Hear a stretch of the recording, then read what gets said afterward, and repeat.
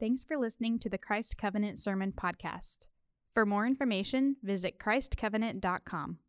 Well, guys, as Jason mentioned, this is a family service, and we've got Amelia Averett here today, and she's going to read our current passage to us and over us. And as she does so, know that these words were inspired by the Spirit of Christ, and they come to us as if Jesus himself is standing before you today and saying these words over all of us. Amelia. 2 Timothy 3:16-17. All scripture is breathed out by God and profitable for teaching, for reproof, for correction, and for training in righteousness, that the man of God may be complete, equipped for every good work. Thank you. Great job. Thanks, Amelia. Y'all clap it up for Amelia for coming up here and doing that. It takes a lot of courage to get in front of this tough crowd, even for an adult.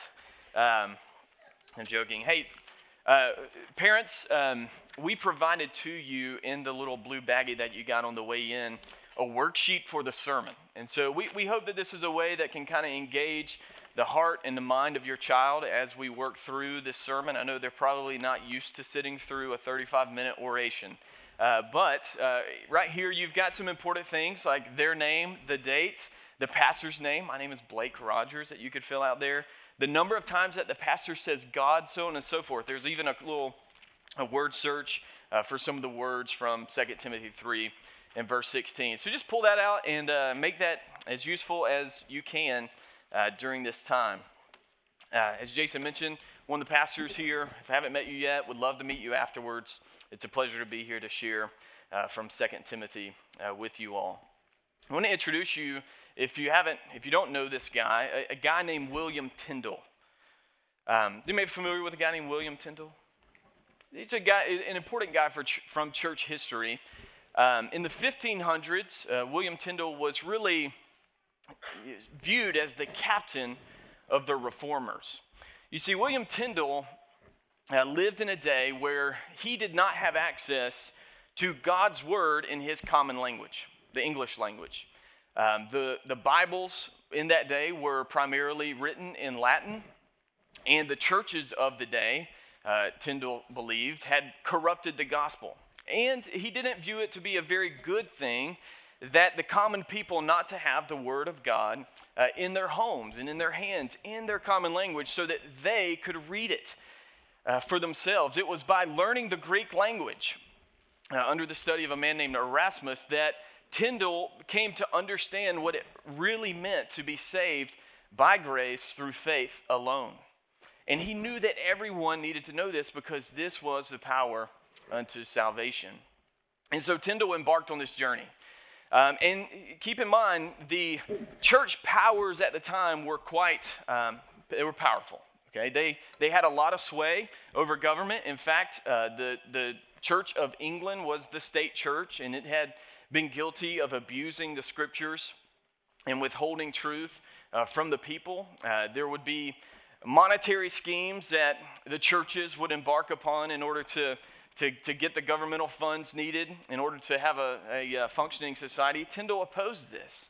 But as he began to translate and as he began to dispense the word of God in common language in Europe and in England, the church authorities were not happy. He was dubbed as a heretic, and he was strangled and burned at the stake.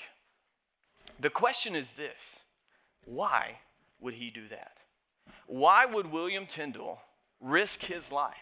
Why would he flee from country to region, under the radar, just to have God's word in the common language of the people? Well, what Tyndale believed is what we're here to study today, is that all scripture is God-breathed. There have been many people like Tyndale who have gone from their lands into hostile environments to proclaim the message of the gospel, to share God's word with people, and have risked their lives to do the same, all because they believe that this book, the book that you hold in your hand, the book that often sometimes way too casually sits on our desk at our home or on the nightstand, this book is a book that people died for all throughout church history to preserve. This is a very unique book, but it is such an important book because it is the very breath of God. This morning, I want to invite you to consider from our present passage 3 things about this book.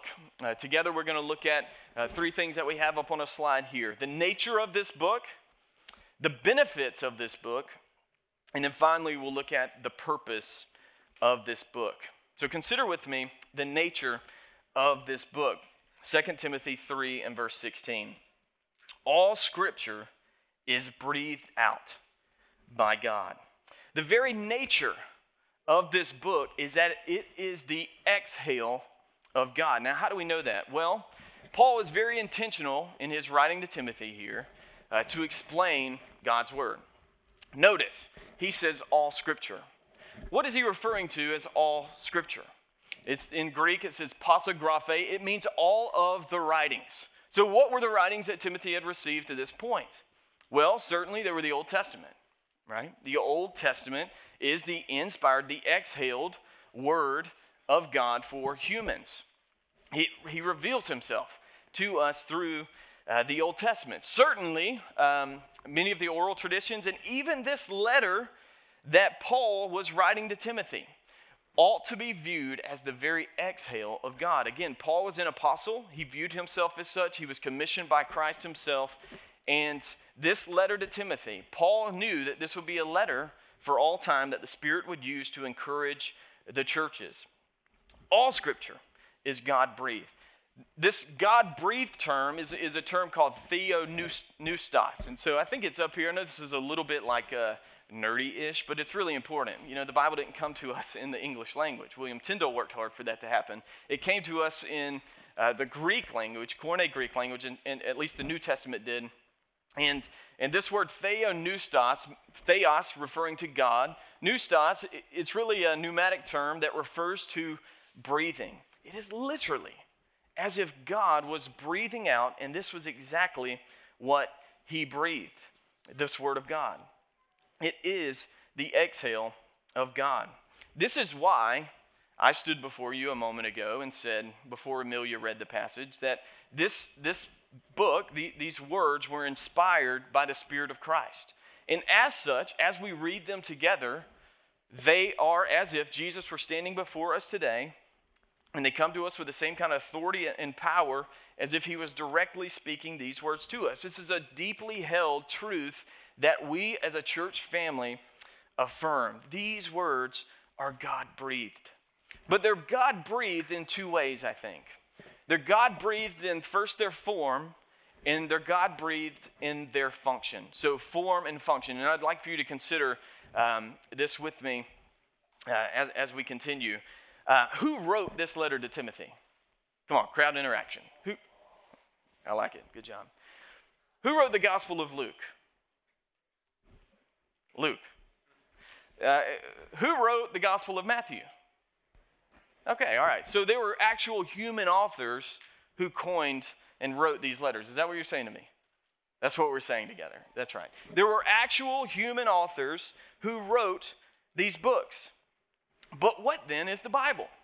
The Bible is the God-breathed, or as the New American Standard Bible translates this, it is the inspired Word of God.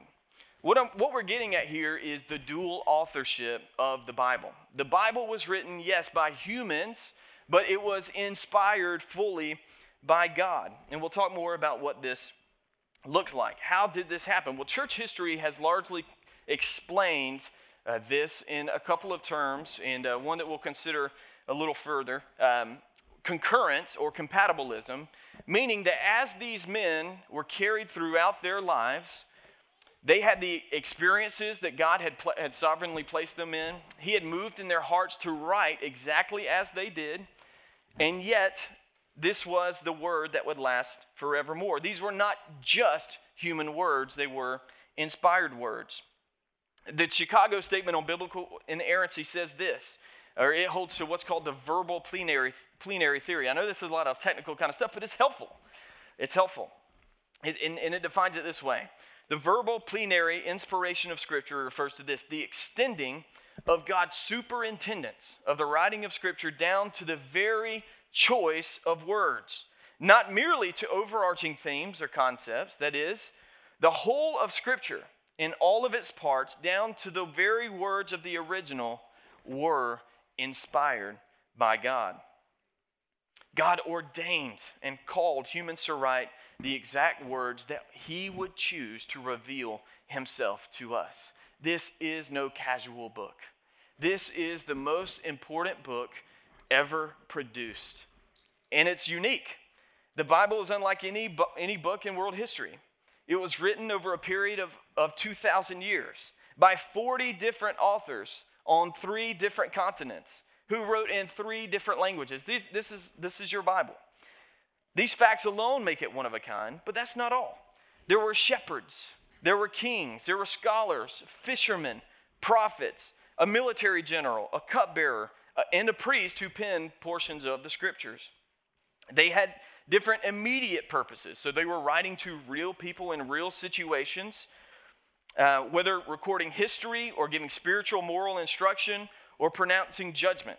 They composed their works from all kinds of places, from palaces to prisons, the wilderness, the places of exile, while writing history, law, prophet, proverbs. And in the process, they laid bare even their very own emotions, frustrations, joy, and love.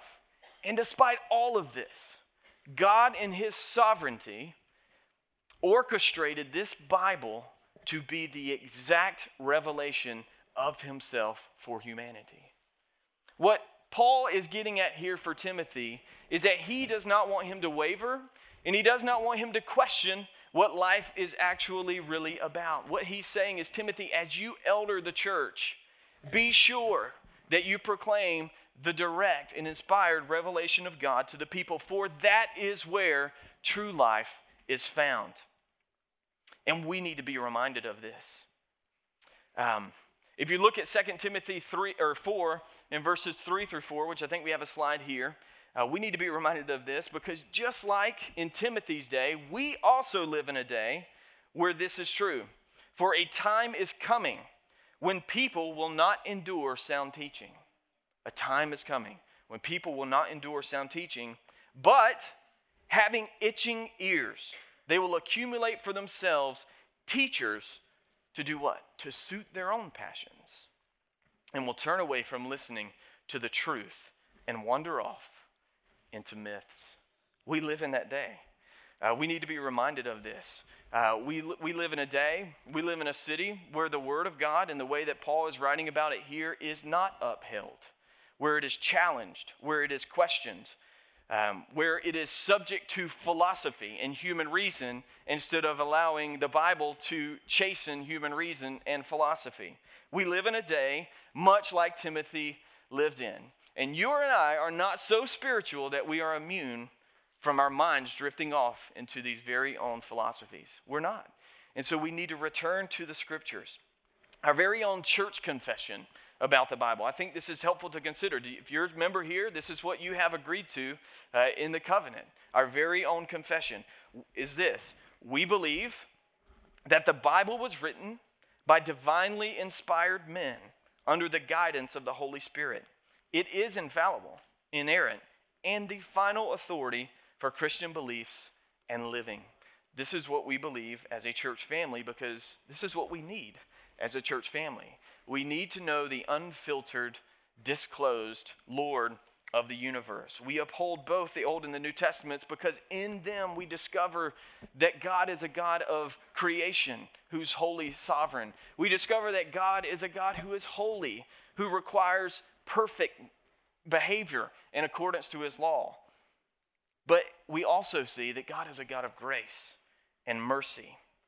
We need to be reminded of this because of our very day. We also need to be reminded of this because our very hearts seek alternate narratives. So long as you live in this world, you will be engaged in the battle of the mind. Okay? There is the course of the world, and there is the course of the kingdom of Christ. And these two courses have very much competing narratives. The course of the world compels you to trust in that which you can touch, see, and feel. The course of Christ compels you to trust that God, the Bible, that God has revealed himself most supremely in the person and work of Jesus, and life gains great significance and meaning, and you actually understand what you were created for when you have faith and trust that which you do not see. We are all susceptible to pursuing the narratives of status, of wealth, of passions, the passions of the flesh. We're all susceptible to these things, to fame and beauty, and look to these things for our own significance. Again, this is not all that different from Timothy's day. In 2 Timothy 3, just before this passage, we read this, "But understand this, that in the last days there will come times of difficulty." For people, keep in mind, when you read the Bible and sinners are kind of pointed out and described, it's not so that you can look at them and say, "Oh my gosh, what idiots." The point is that you would see yourself in this, because we're in this as well. All right, so for people will be lovers of self, lovers of money, proud, arrogant, abusive, disobedient to parents, ungrateful, unholy, heartless, unappeasable, slanderous, without self-control, brutal, not loving good, treacherous, reckless, swollen with conceit, lovers of pleasure rather than lovers of God, having the appearance of godliness, but denying its power. That's you and I. We were of that category before Christ called us into his kingdom. We still, in the kingdom of Christ, very often get pulled and tugged towards the kingdom of the earth. And we too need to be reminded, just as Timothy did, who was an elder who had been trained up under the tutelage of Paul, the apostle. He needed to be reminded of this because Timothy is also susceptible to going such a way.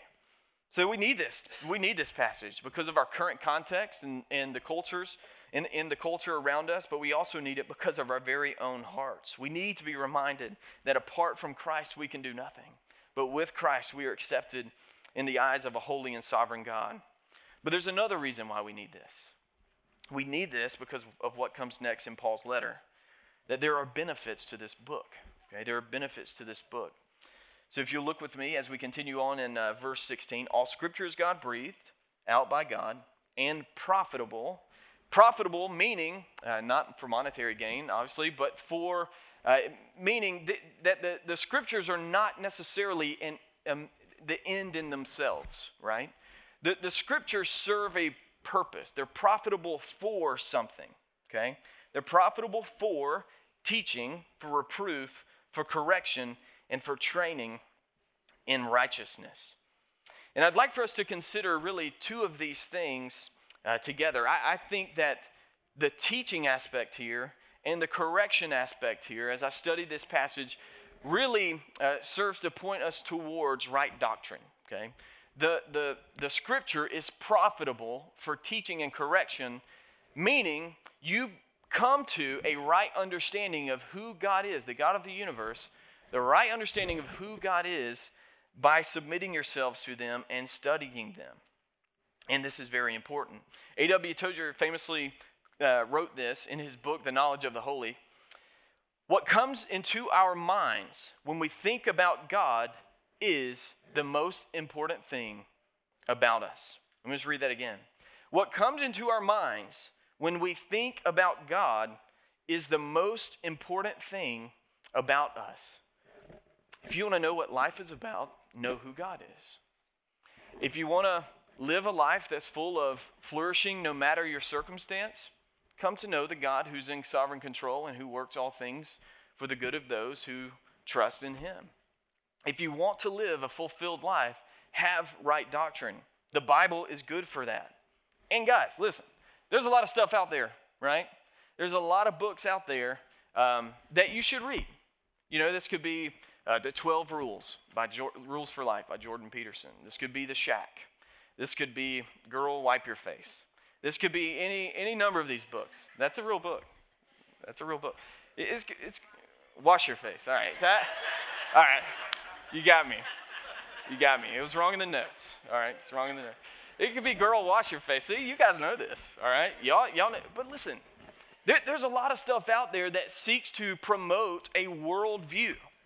And what you have to do as a Christian, as someone who upholds the Bible as the very breath of God, what you have to do is, yes, engage with these writings, but chasten them according to the Scriptures. And you'll never be able to do it if you don't have a healthy diet of reading the Bible. You'll never be able to do it. You will drift off into myths, as the people in Timothy's churches were very susceptible to doing. We have to be a people of this book. We have to be a people who studies it, who loves it, and who seeks to hold one another accountable to the right doctrine put forward in this book. There's another benefit, a couple of benefits to this book. Okay? Reproof and training in righteousness.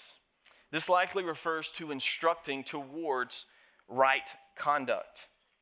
You know, whenever we're introduced to anything in the Bible, in Genesis chapter 1, what do we see? We see God who stands satisfied, who stands outside of creation, who speaks when he opens his mouth. Okay, when he exhales, what happens? Order, creation, substance out of nothingness. The planets swing into orbit, and this beautiful thing that we enjoy every day called the universe and the earth and life and breath and all therein is created by the breath of God. We see in Genesis chapter 2 and verse 7, you see God creating Adam out of what? Dirt. And what does God do to this dirt that he forms? He breathes onto it. And what does it say? This text says that he has life, that he is brought forward into life. When God opens his mouth and when his exhale goes forth, things change, right? Things change. Not a one of us are here because we have achieved righteousness.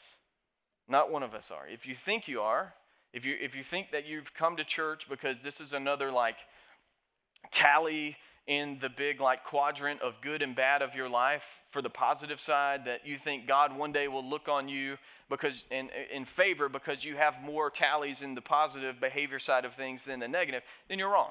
Not a single one of us have come to this place or come to God because of our own works of righteousness. No. Every single one of us who come to Christ do so because we see that Christ has achieved what we ought to have done, and by our faith in him, we're united to him, and we have fellowship to God. We're drawn towards him in that way. That's how we come into this place. Well, the Scriptures, according to Paul, are good for that. Preaching this is why we want to preach the Scriptures, and you as our church family, you need to hold us accountable to always preaching the Word and nothing else.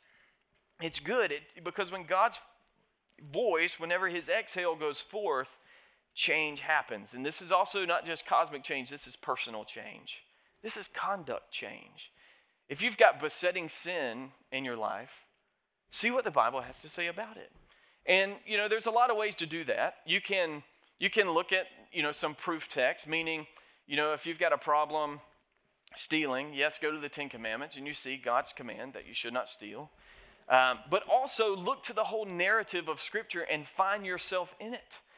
See that you've stolen, acknowledge it, and find yourself in the story of a God who created all things.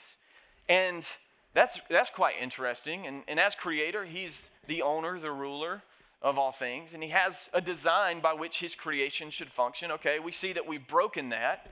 Okay, now that we see, we identify with Adam in that we have fallen. And then you see the whole narrative of Scripture. What happens, there's a journey from Adam to Christ where human beings seek to work their way to God, and they're just not good enough. But what God was seeking to do all along was to reveal that you could never come to him on your own terms. You only come to God through Christ and find yourself in the narrative. By doing so, you will grow in righteousness. You will grow when you allow the exhale of God to come to bear on your life. And really, inasmuch as we are a church family that centers our lives on the Word of God, we will do well to hold one another accountable to that. You shouldn't just do this in isolation, is my point. You should have real relationships. The Bible was never meant to be read and studied in a cold, dark room at a dimly lit desk. It was meant to be studied in community. It was. And there may be people in here who your Christian life is just coming to church. And if that's you, we are so glad you are here. That is a great step, because here at Christ Covenant, you're going to sit under the preaching of God's word, and that is a grace to you. However, that's not all. We have a lot of things going on throughout the week. We've got deep relationships that are happening all throughout the city that help hold us accountable to the truth that we affirm here. And we invite you to be a part of not just this, but the word going forth throughout the week in accountable relationships and friendships together. That's what we're here for. I have known many people to go through seminary, and we have all known many pastors who mastered the word, who knew the word, and yet had moral failures. Why is this? Because it's not just good enough to have right doctrine. It's not. You have to have right behavior. Right doctrine produces right behavior when it's rightly understood. Many have sought, and I've been in this category, to master the scriptures instead of allowing the scripture to master them. And let that not be true of us. There are benefits to this book. And finally, there's a deep purpose to this book that Paul puts forward in verse 17 of chapter 3. He goes on to say that the man of God may be complete, equipped for every good work. This idea of completeness it carries the idea of being thoroughly furnished or equipped, wholeness kind of reality here. The Word of God is intended to make you whole, to make you complete. And if you're like me, you know, I put this coat on so that I would kind of hide behind it a little bit, because I don't always feel super equipped and complete. I'm very keenly aware of my insufficiencies. And probably, if we're really honest, many of you throughout the week, and maybe even this morning, you came in and or you live your life, and you're very keenly aware of the fact that you are not whole yet, that you have insufficiencies. And so much of our lives are spent trying to put the pieces back together, right? So we perceive that we have an insufficiency, and we go pick up a book that addresses it, and then we read it. This could be any kind of self-help book. This could be literature. This could be the Bible. You know, we are keenly aware of our insufficiencies. Or, you know what, we don't like how we look, and so we go get a haircut. Or like, we don't like how we look, so you like try to grow the scraggly beard or something like that. You try to do any number of different things to try to make yourself just feel right, just feel whole. All the while, what Paul is putting forward is true. The Word of God makes you complete. The Word of God does this, that you would do something. But we've got to be, honest with ourselves too, that our definition for what it means or feels like to be complete also has to be the same definition that God understands as what it means to be complete. And Paul defines that for us here. Completeness is this. You ready? You want to feel complete? When you leave this place, that you would be equipped for every good work. This is what it means to be complete. That you would rightly understand who God is.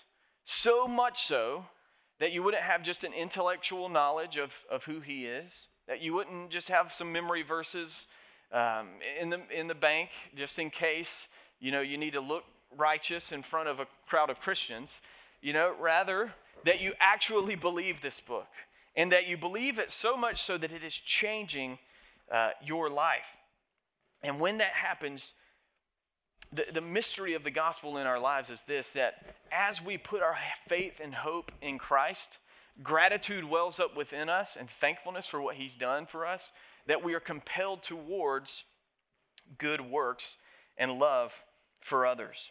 This is the hope of the gospel. Matthew 5:16 says this, in the same way, this is Jesus' Sermon on the Mount, in the same way, let your light shine before others, so what they may see your good works and give glory to your Father who is in heaven. For whatever reason, God bound His glory to you and I submitting ourselves to the Scriptures and out of a love for other people doing good works. You are a part of the story that God has written and is writing. His glory is on the line. And your happiness and meaningfulness in life is on the line as well. We were not called to a let go and let God theology. You were saved to actually do something. Meaning, when you leave this place, when you wake up in the morning and you go out into the world, your heart's posture and your actions should be towards good for others, that by doing so, your Father may be glorified. We so often fail at this. And our only hope is not that we would get that perfectly from now on. Our only hope is that we would continually trust in the one who gave his full life every day, every moment toward the glory of God and the good of others. That is our true hope in this life.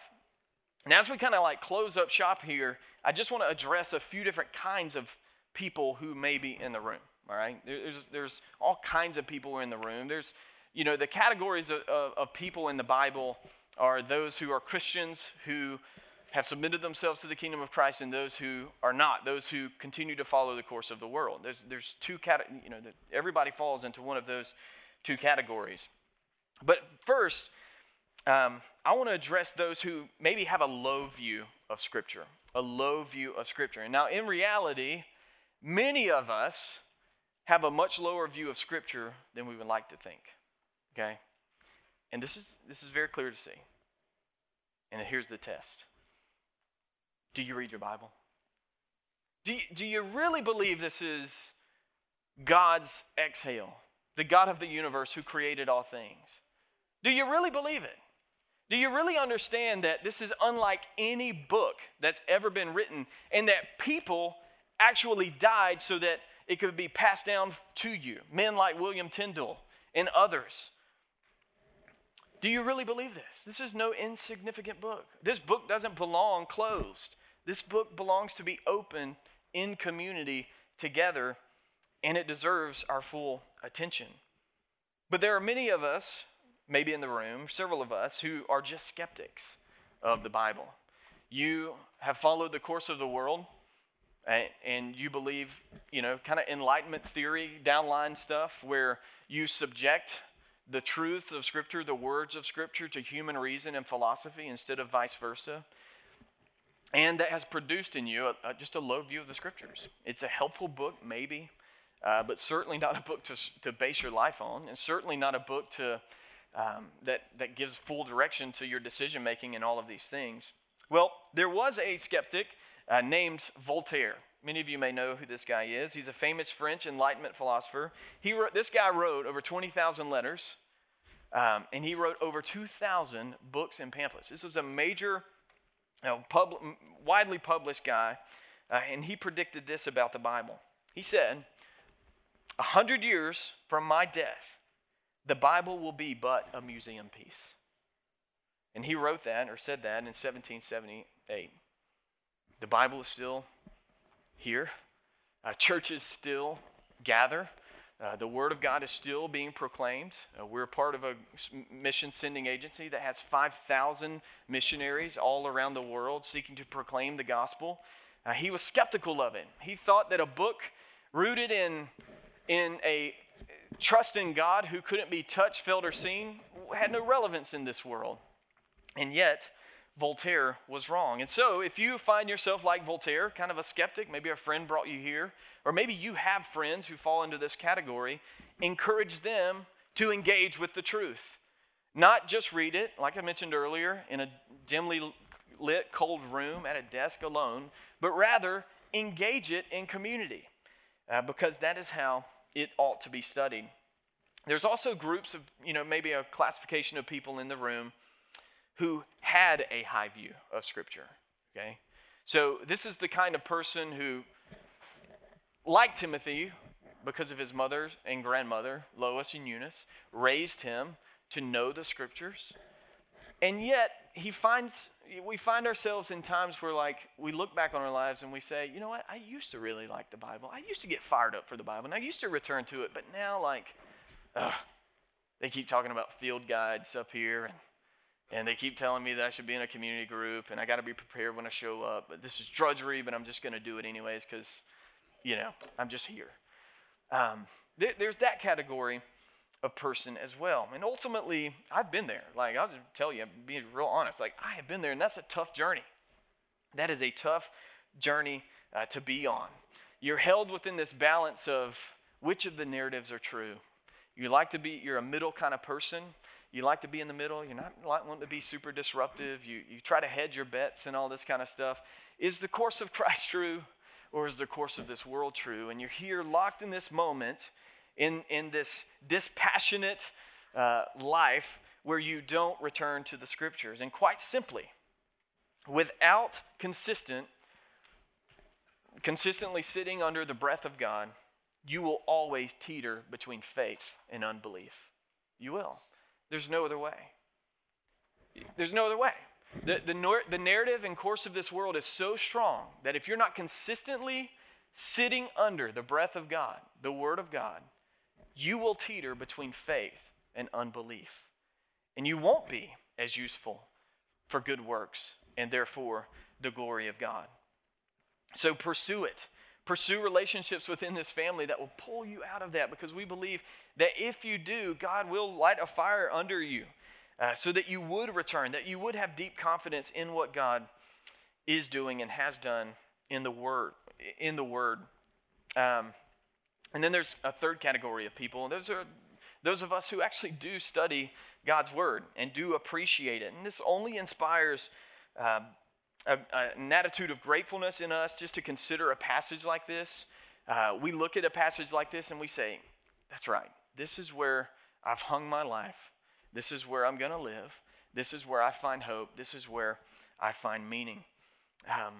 And it inspires deep gratefulness in us. We understand that the very breath of God that God breathed into Adam in Genesis chapter 2 and verse 7 is the very same breath that we need for life and godliness today. And for those of you out there who are wondering, like, you know, maybe you're in the first category that I mentioned, or the second category, even the current category, or the third category. There's a lot of ways to consume the Scripture in our day. There's nothing better than just sitting and reading God's Word and meditating on it in preparation for sharing it with a community. There's no better way to do that. That's what preachers have to do. And preachers benefit from sermoning more than you guys. I hope you know that. Like, Jason and I, when we prepare to preach, we benefit from this the most, because we're the ones having to do the toiling and the meditating on it in a way that's discernible and helpful to people. There's a lot of ways to consume the Scriptures by reading, meditating, being here in corporate worship, being in community groups, and listening to sermons. There's all kinds of ways out there, and I would just encourage you to do that, because I think that by doing so, your appreciation for God's Word will only grow. A couple days ago, I was sitting in the kitchen with our little one, Abby and I, who's back here. Cannon, you're doing awesome up there, bud. Abby and I, we've got a 9-week-old, and her name is Kennedy. And I was sitting with her in the kitchen, right? And she's in her little bouncer thing. And you know how 8-week-olds are, 9-week-olds are. They just kind of sit there, right? They just kind of sit there. And, they understand pain and toil from the moment they were born, right? They come into this world screaming and crying. They get pain. They get all this stuff. They get need, and they cry when they do it, right? Or when they experience it. But there comes a moment, like in the life of a little baby, where they're starting to at least express feelings of joy, right? And so I was sitting with my little one, and I was sitting, really close, because little ones can't see that far away. I was sitting real close, and I was like looking at her right in the eyes and talking to her. And you know what happened? This biggest smile came across her face. And it melted my heart, right? It just melted my heart. All of the toil, all of the crying that had been done had just been, in a moment, completely erased, because she heard the voice of her Father, and it caused a smile to come upon her. It welled up joy within her. I think that's exactly what God desires for us today. Is that no matter where you are in your life journey, in your faith journey, that when you hear the voice of the Father, that you would return to it, and that it would produce this joy in your heart. And you know what that'll do? Make Him very, very happy. Let's pray. God, we thank You for Your word to us. We thank You that you pursued us when we were going astray. We thank you that you have chosen to disclose yourself to us, though you didn't have to. You gave us everything that we needed, and yet we rebelled against you, and you went on a rescue mission to pursue us. Lord, may we be a church family. May we be people who view your scriptures as being God-breathed, that they would give life to us, that they would bring change, and ultimately that they would compel us towards good works so that you might be honored and glorified in the world. In Jesus' name, amen. Thanks for listening to the Christ Covenant Sermon Podcast. If you have any prayer needs, questions, or comments about the sermon, we would love to hear from you. So please text us at 678-951-9041, or feel free to email Jason at jason@christcovenant.com.